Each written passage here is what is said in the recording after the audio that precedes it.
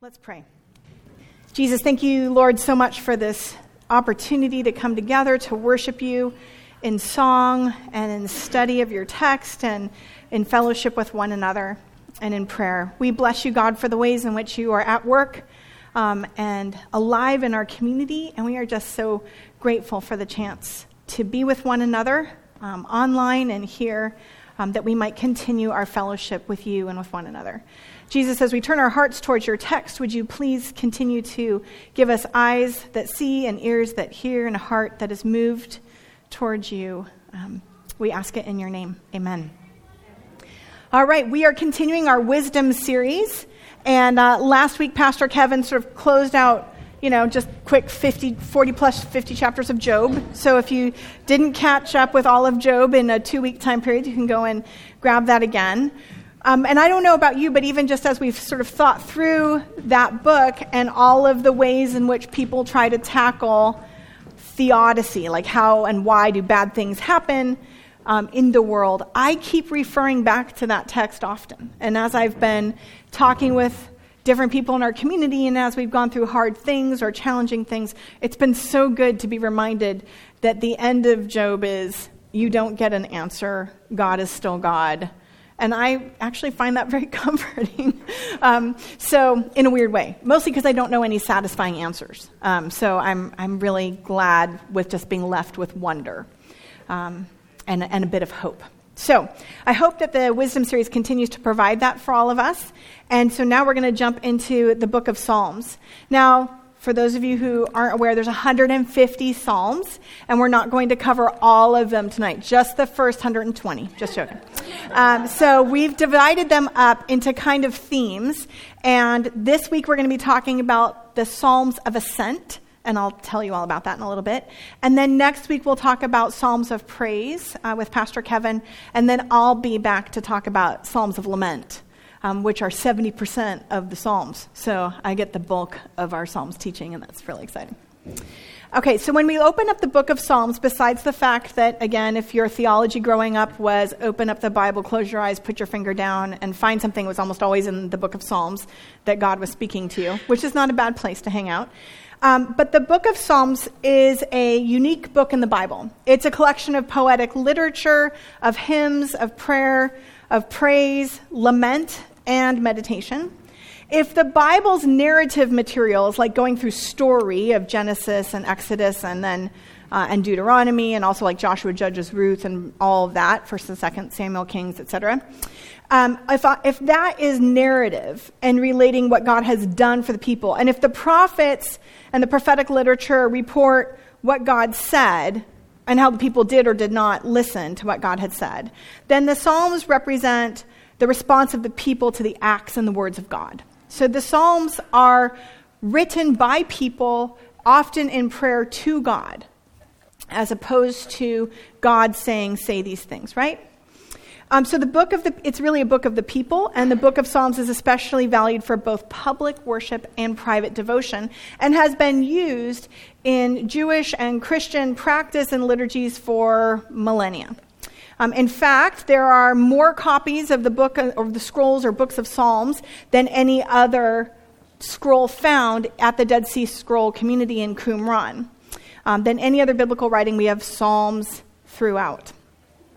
If you're looking for a very brief overview of how the book of Psalms works, you can, again, I'm going to give a shout out to the Bible Project on YouTube. So just go to the Bible Project YouTube and type in Psalms, and they give you a really lovely overview of how you can engage with the book of Psalms, how it's divided up into 5 different books, and how it does tell a narrative of our biblical story in the words and praise and lament of the people. I, though, will be jumping into Psalm of Ascents. They are called Shir, which is the word for song, Shir, Ha-Ma'alot, the song of the going up. And they're primarily, depending upon which, if you're reading the Greek translation, which I know you all are, the Septuagint, we're going to be hanging out in Psalms 120 through Psalms 134 for these songs of ascent. Now, when we talk about Psalms of Ascent, they have a variety of different words. Some of people call them gradual psalms, or songs of degrees, or songs of steps, or stairs or songs for going up to worship or pilgrim songs. But literally, as it's just mentioned, it's like the song of the going up.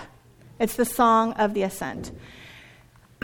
Perhaps the Psalms were sung by worshipers as they ascended the road to Jerusalem to attend the 3 pilgrimage festivals. 3 times a year you were commanded by God, according to Deuteronomy, to go to the place where God would put God's name and go and worship God there. And that is for the Shavuot, for a Feast of Unleavened Bread, Passover, Shavuot, or the Feast of Weeks, which we also call Pentecost, or the Festival of Tabernacles, or Sukkot.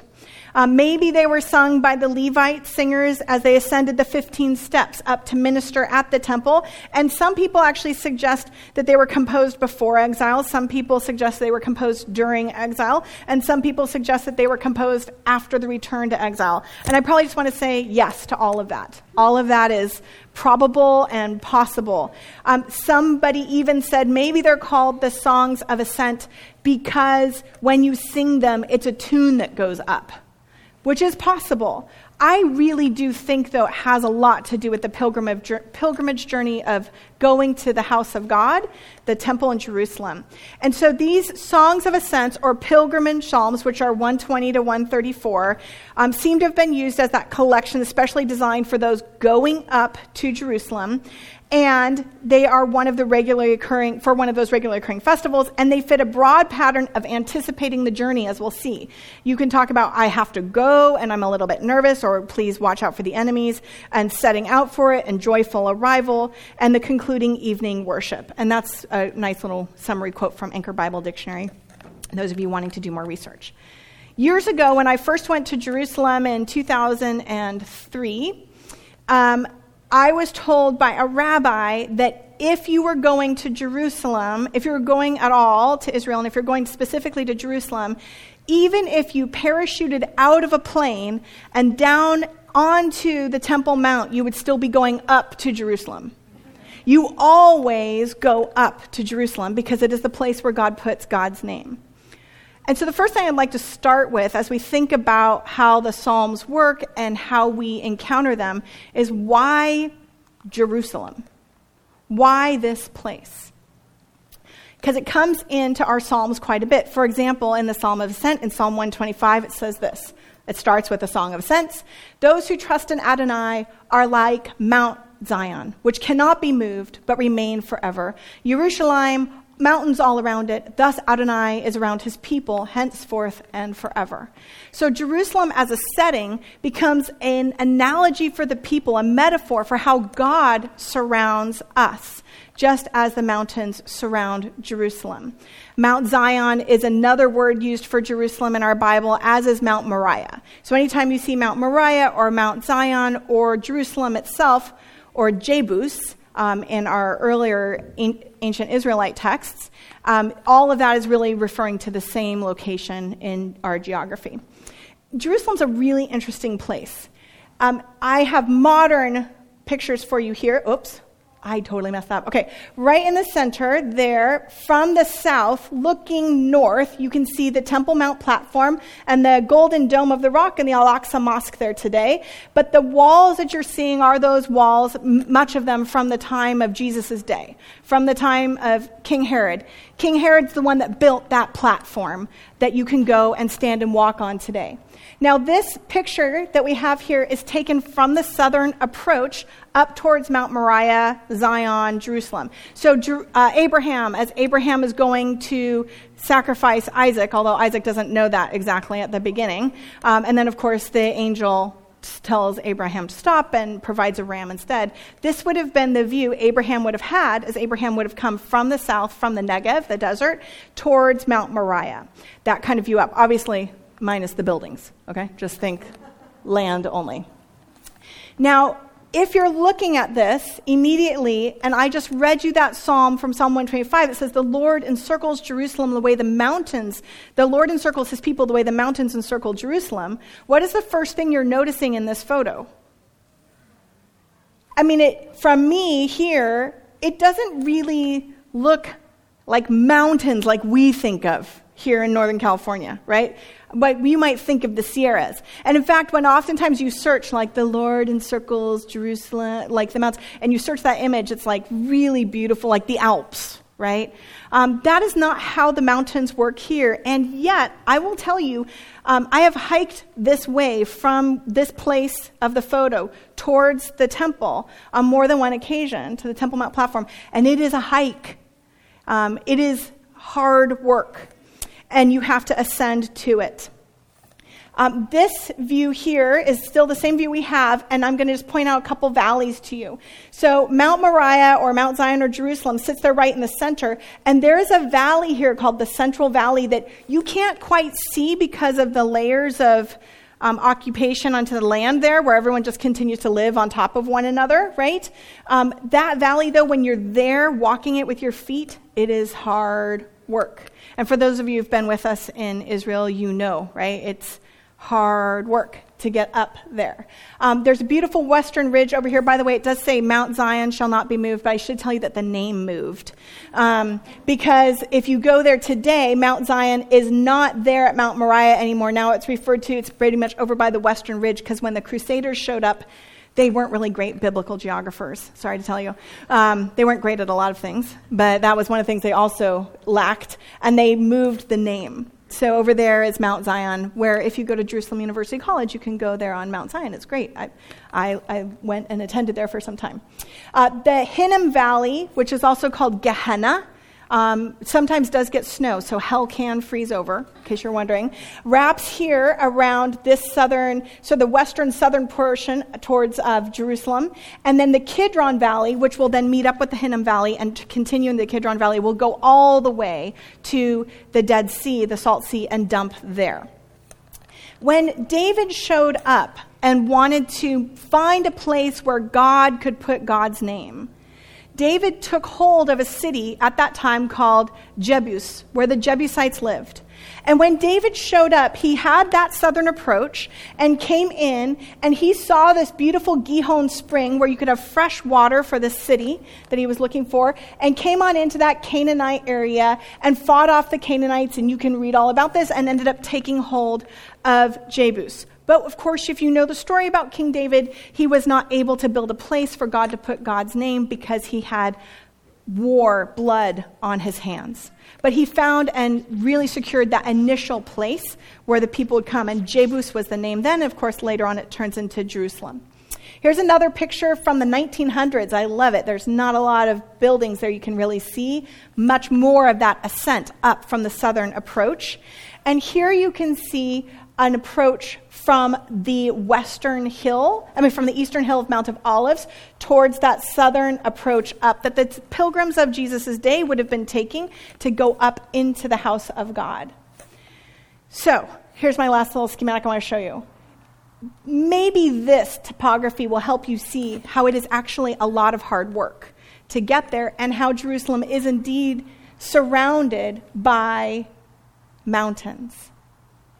In a weird little, kind of like in a bowl. It sits in the middle of a bowl. It is not the highest mountain there. In fact, Jerusalem, this is a view out towards the Mediterranean Sea. Jerusalem's 33 miles east of the Mediterranean Sea, and it's about 2,500 to 2,700 feet above sea level. And then if you're looking towards the east, towards the Dead Sea, it's about 14 miles west of the Dead Sea and 3,800 feet above the sea level of the Dead Sea. So quite a hike that other way. But it is not the tallest mount there. The Mount of Olives is much higher than Jerusalem. And you would think, when you think of a holy place and you think of like ascent, that you'll go to the tallest peak. But Jerusalem is not on the tallest peak in that little area. It kind of more sits amongst those valleys. Psalm 121 gives us another picture of this in the Song of Ascents. If I raise my eyes to the hills, from where will my help come from? I immediately think that this is something a pilgrim would absolutely say. Because if you're coming from, let's say, if you're with Jesus, and you're coming from Galilee south, and you come through the Rift Valley, because that's really the easiest way to go, and the other hills are really, I don't know if you can tell, rough. That is rough terrain on both directions, guys. It's a lot of, every time I go to Jerusalem, my ears pop as I sit in my air-conditioned bus because of the altitude change from all directions. And so as you are going up that ascent, you are going to go from lowest place on earth and near Jericho and the Salt Sea, the Dead Sea down there, so 600 feet below sea level, and then ascend all the way up to 2,700 feet above sea level when you get to Jerusalem. And that is a hike. And it's hot. And it's where the road that Jesus places the parable of the Good Samaritan on, which is why they have a Good Samaritan Inn. That was not there in Jesus' day. They just put that there for a tourist site.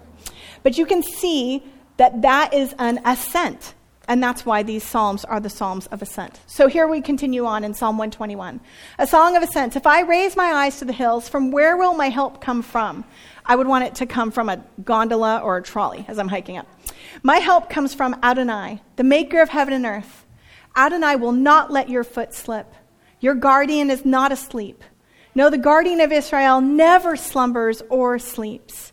Adonai is your guardian at your right hand. Adonai provides you with shade. The sun can't strike you during the day or even the moon at night. Adonai will guard you against all harm. Adonai will guard your life. Adonai will guard your coming and going from now and forever. This is a beautiful song to sing as you ascend up to Jerusalem to worship God. And even that image of Adonai will provide you shade at your right hand. Like God is shade for us at the right hand. And if you stand in Jerusalem in the morning, as the sun rises in the east from the Dead Sea area and starts to come over, that beautiful Mount of Olives is taller than Jerusalem and is shade at the right hand. So the psalmist knows their geography, they know the place where they are going, and they're explaining that and calling upon those images for everyone traveling up. That road I showed you from Jericho on up towards Jerusalem is narrow. It is a sheer cliff down and a sheer cliff up. And to hear that Adonai will guard my life, that he will not let my foot slip, that he is not asleep. He does not slumber nor sleep. And the poetry of this is quite beautiful. And I have it here we can listen to for a little bit.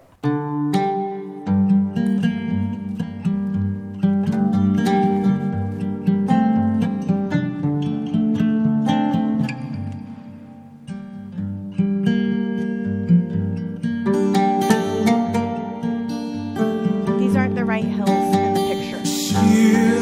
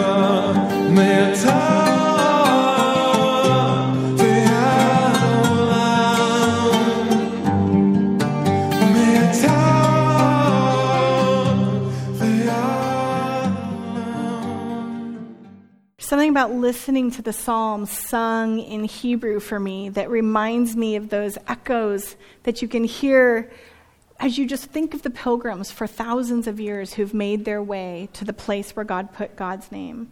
And as we ascend, then we actually have really beautiful theology, right?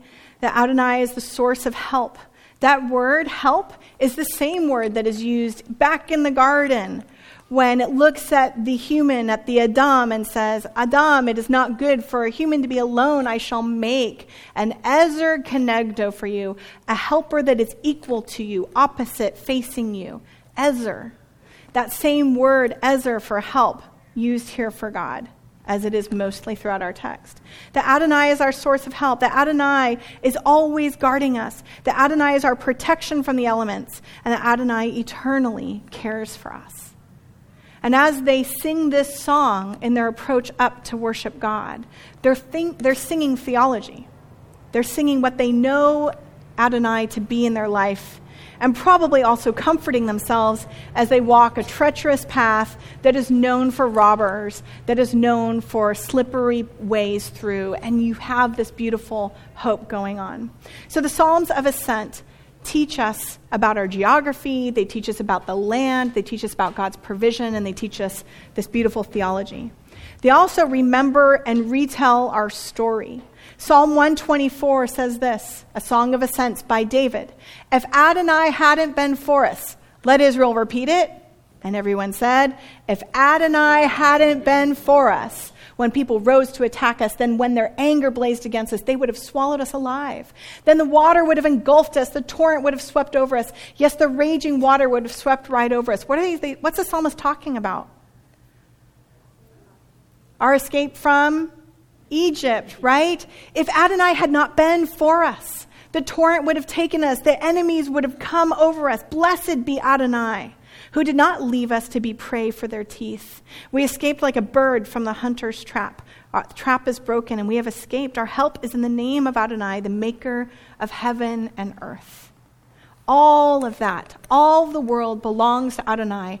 And we tell the stories as we walk and as we pilgrimage up to the house of God. Psalm 132 tells us the story of David, a song of ascents. Adonai, remember in David's favor all the hardships he endured, how he swore to Adonai, vowed to the mighty one of Yaakov, of Jacob, I will not enter the house where I live or get into my bed. I will not allow myself to sleep or even close my eyes until I find a place for Adonai, a dwelling for the mighty one of Yaakov. We heard about it in Ephrat. We found it in the fields of Yaar. Let's go into his dwelling and prostrate ourselves at his footstool. Go up, Adonai, to your resting place, you and the ark through which you give strength. May your priests be clothed with righteousness. May those loyal to you shout for joy. For the sake of your servant David, don't turn away the face of your anointed one. Adonai swore an oath to David, an oath he will not break. One of the sons from your own body I will set on your throne. If your sons keep my covenant and my instruction, which I will teach them, then their descendants too forever will sit on your throne. For Adonai has chosen Zion. He wanted it as his home. This is my resting place forever. I will live here because I so much want to. I will bless it with plenty of meat. I will give its poor their fill of food. Its priests I will clothe with salvation, and its faithful will shout for joy. I will make a king sprout there from David's line and prepare a lamp for my anointed one. His enemies I will clothe with shame, but on him there will be a shining crown. Our entire Davidic covenant that promises that the Messiah will come from David's line, that promises for us as followers of Jesus that Jesus will come, right? That is found in the Psalm of Ascents. They're telling their hope of what is to come and reminding Adonai and themselves of God's promises.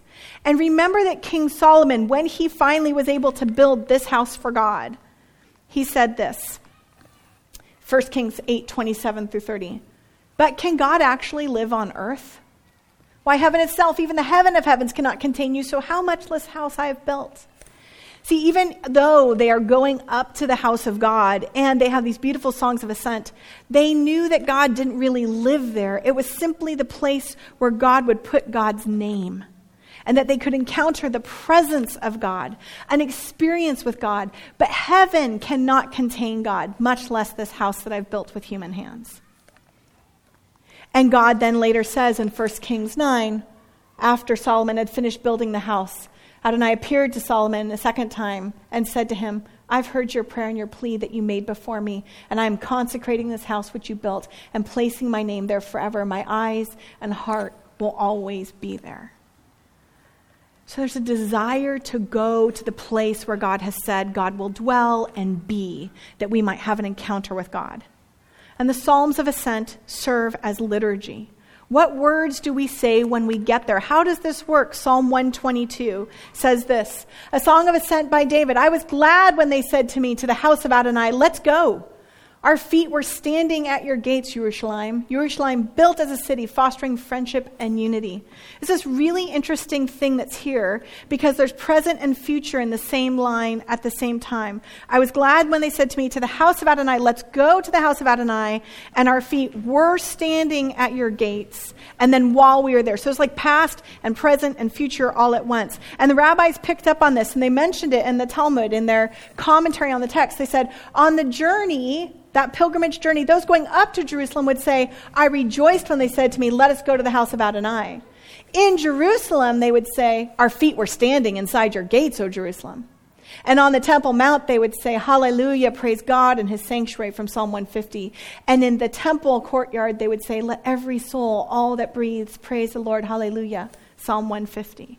The Psalms served as instructions as to how to worship, what to do when you got there, what words you could say, how we would behave. When they said to me, I was glad when they said to me, to the house of Adonai, let's go. And then as that psalm continues, it says, the tribes have gone up there. The tribes of Adonai as a witness to Israel to give thanks to the name of Adonai. For there the thrones of justice were set up, the thrones of the house of David. Pray for shalom in Jerusalem. May those who love you prosper. May shalom be within your ramparts, prosperity in your palaces. For the sake of my family and friends, I say, shalom be with you. For the sake of the house of Adonai our God, I will seek your well-being. It tells you what Jerusalem looks like. Ramparts, walls, more than one palace. That it was a beautiful place where people wanted to go. And the Psalms of Ascent also give us hope during exile. What do we do when we can't get there? What do we do as a people when the people of Israel are exiled in Babylon for 70 years? Psalm 126 gives voice to this. When Adonai restored Zion's fortunes, we thought we were dreaming. Our mouths were full of laughter and our tongues shouted for joy. Among the nations it was said, Adonai has done great things for them. Adonai did do great things with us and we are overjoyed. Return, here's the prayer. Return our people from exile, Adonai, as streams fill wadis in the Negev. In the desert, may water start to pour through these wadis, these beautiful valleys and canyons. And even today, just a couple weeks ago, as those rains land in the Judah mountains, those wadis fill with massive, huge flash flood streams. And that's the image that the psalmist is grabbing hold of. And as you look at this beautiful Negev, do you see where you can tell the streams have been?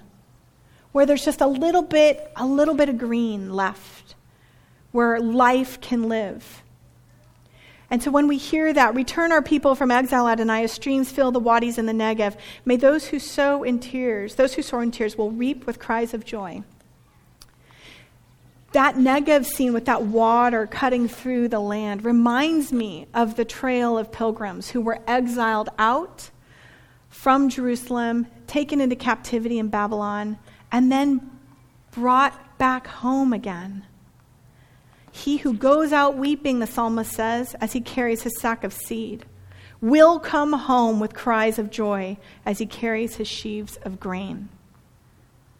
That even that picture of exile, as we're removed from the place where God has put God's name, where we've watched the destruction of that place, the picture that the psalmist gives is that those in exile have still had enough. Their seeds turned into grain with them, and they're now returning home. Just as the water flows into the Negev, into dry and desolate places, the people of God return to the house of God.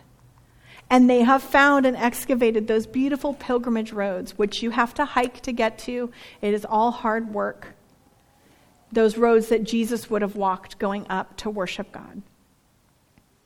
The Psalms of Ascent create a place to encounter God while we were in exile. I think all of us here, we all live in a place where we're stuck between the yes and the not yet, right? As N.T. Wright always likes to talk about, we talk about this very often, that in Christ we have the fulfillment of all the promises of God through the death, burial, and resurrection, but we're still waiting to fully, completely see the new heavens and the new earth come crashing down. And our text gives voice to this, right? Jesus shows up in John 2:16 and says, when he's very angry about how they're treating God's house, How dare you turn my Father's house into a market, right? There was a physical place that people understood as the house of God. But then Jesus also says in John, in my Father's house, there are many rooms. And when he says that, he's not talking about Jerusalem. He's talking about something that's yet to come. Hebrews 12:22 in our New Testament. But you have come to Mount Zion, the heavenly Jerusalem, the city of the living God. But the Jerusalem that is above is free, Galatians 4:26. And of course, the beautiful vision in Revelation.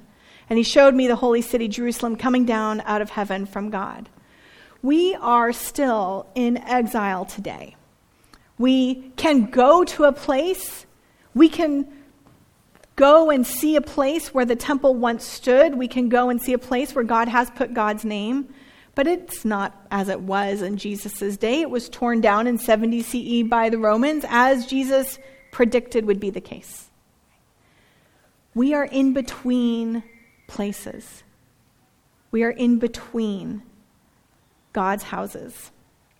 So where does our help come from today? And where do we encounter the presence of God in the world today? See, people just after that destruction of the temple in 70 CE, just after the death, burial, and resurrection of Jesus, about 40 years later, we're having to ask these same questions. What do we do when we can't go to the house to pray? What do we do when we are physically kicked out of the land and cannot be at the place where God puts God's names? What do we do when it's been destroyed before our very eyes?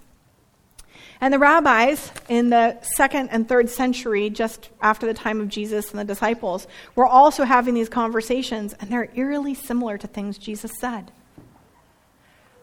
Avot de Rabbi Natan is like this is the sayings of Rabbi Natan in chapter 4. Once Rabbi Yochanan ben Zakkai went out from Jerusalem, and Rabbi Yehoshua followed him. And when he saw the temple in ruins, he cried out, "Woe are we! For the place where atonement was given for all the sins of Israel is in ruins." Rabbi Yochanan ben Zakkai responded to him, "My son, don't be distressed. For we have a source of atonement which is just as effective. And what is it? Acts of loving kindness. As it is written, for I desire loving kindness and not sacrifice, and knowing God more than burnt offerings." And he quotes Hosea 6 in that.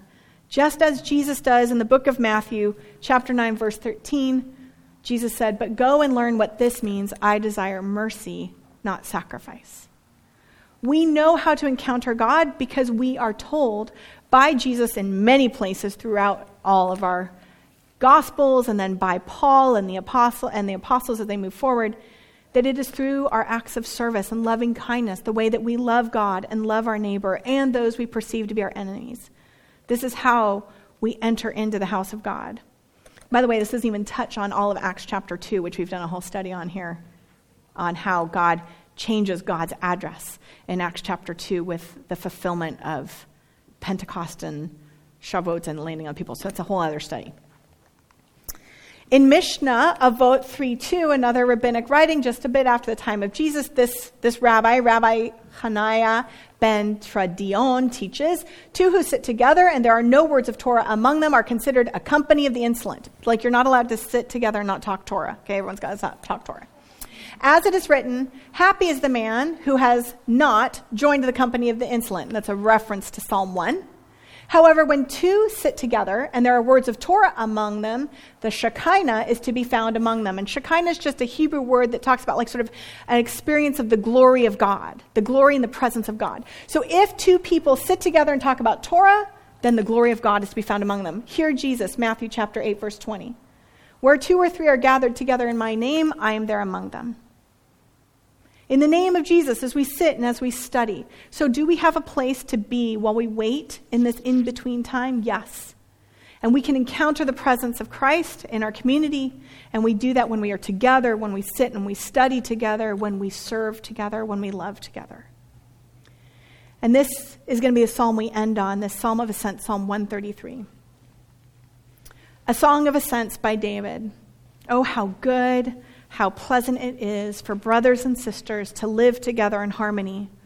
It is like fragrant oil on the head that runs down over the beard of Aaron, and flows down on the collar of his robe, It is like the dew of Hermon that settles on the mountains of Zion, for it was there that Adonai ordained the blessing of everlasting life. The psalmist here in the Psalm of Ascents declares that when brothers and sisters dwell together, sit together in harmony, it is like the farthest, most highest, most northern peak in Israel, Mount Hermon, that snow-capped peak, that dew there is on Jerusalem all the way down south in the Judah Mountains. And it's so powerful when we see brothers and sisters dwelling together in harmony. And this will lead us to what, for us as followers of Jesus, is the holiest place in Jerusalem, the Church of the Holy Sepulchre. It's the place where we can 90% chance be sure of the death, burial, and resurrection of Jesus. And when you go there, it's incredibly powerful and moving, and the entrance is just these little ridged gates down below. But it's also so upsetting, you guys. Sorry, I'm going to blow it all for you. Protestants don't really like the place. So much so that they decided in the late 1800s, early 1900s, to go outside of the city walls of Jerusalem and find a different place that they've made look much more like an English garden.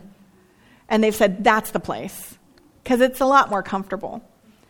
If you come with me to Israel, I don't take you there. Sorry. It's an excellent tomb, but it is not Jesus's.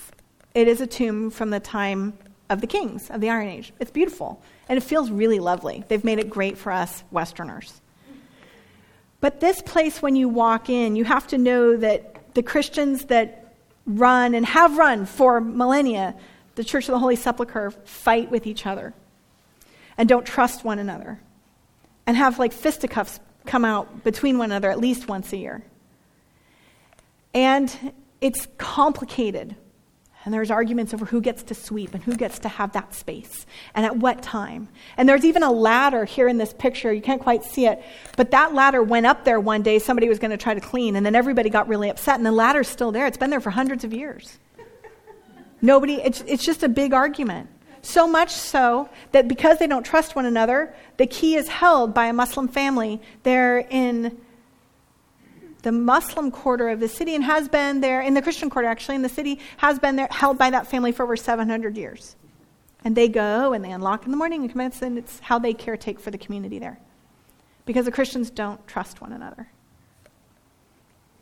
But every time I go there, I'm actually deeply hopeful. Because this is why Jesus came.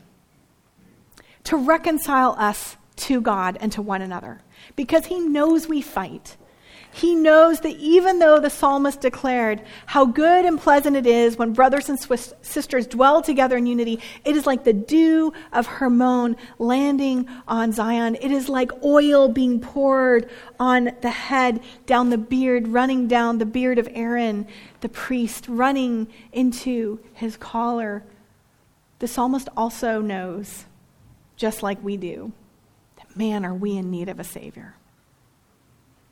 Because we like to fight. And we want to compete. And we want what's ours. And so even though this place is so complicated, it's my favorite place because it reminds me so much of why we need Jesus and why he came. And I'm so deeply grateful for the ways in which together we can try our very best. One of our core values here, we have 5 core values at Spark, and one is reconciliation. And it's for exactly this reason. That the work of reconciliation, of us to God, of God with us and with creation and with one another, that work is what encounters the dwelling place, and it is an ascent up to the place of God's dwelling. It's where we can start to sense, in bits and little small ways, that presence of God coming crashing here on earth as it is in heaven. Last Saturday, there was a very frightening occurrence in the state of Texas, and the rabbi here, Rabbi Chaim, is a dear friend, and it was his dear friend that was taken hostage in Texas. And after Shabbat was over, I sent a text and said, I'm praying for you. I didn't know it was his friend. And he said, thank you, we're having a vigil at 7:30. So, okay, well, if it's appropriate, I'd be happy to join you. It's online. He said, please come and please pray. Absolutely. While we're all there, and people are very worried and crying and upset, we got the word that they had escaped. And it was at that moment that it was my turn to pray. So, in tears of gratitude and relief, the prayer that I had planned to pray, was Psalm 121. It was that psalm of, Lord, to whom shall my help come from? I lift my eyes up to you, and the guardian of Israel does not slumber, does not sleep, and he will protect us and be our shade at our right hand. And it was such hope. And it reminded me, too, of the beautiful Psalm 133. Inema tov umanaim shevatachim gam yachad. Behold, how good and how pleasant it is when we dwell together in unity. And so, Sparkers, my prayer for all of us is that we will find ways in which we dwell with one another, when we find unity and harmony in our homes, in our neighborhoods, in our communities, with various houses of worship. And ultimately, my prayer is that we find it between ourselves and our Creator, that through Christ we are reconciled unto God. With that, we'd like to invite you to the table where all are welcome. Through this beautiful act of sacrifice and reconciliation, Christ invites us all to this table, all. For in the night in which he was betrayed, our Lord Jesus took the bread, blessed and broke it, giving it to his disciples, saying, take, eat, this is my body given for you. Do this in remembrance of me. And likewise, after supper, he took the cup, gave thanks, and gave it to them, saying, drink this, all of you. This is my blood of the new covenant, which is shed for you and for many for the forgiveness of sins. Do this as often as you drink it in remembrance of me. All are welcome at this table.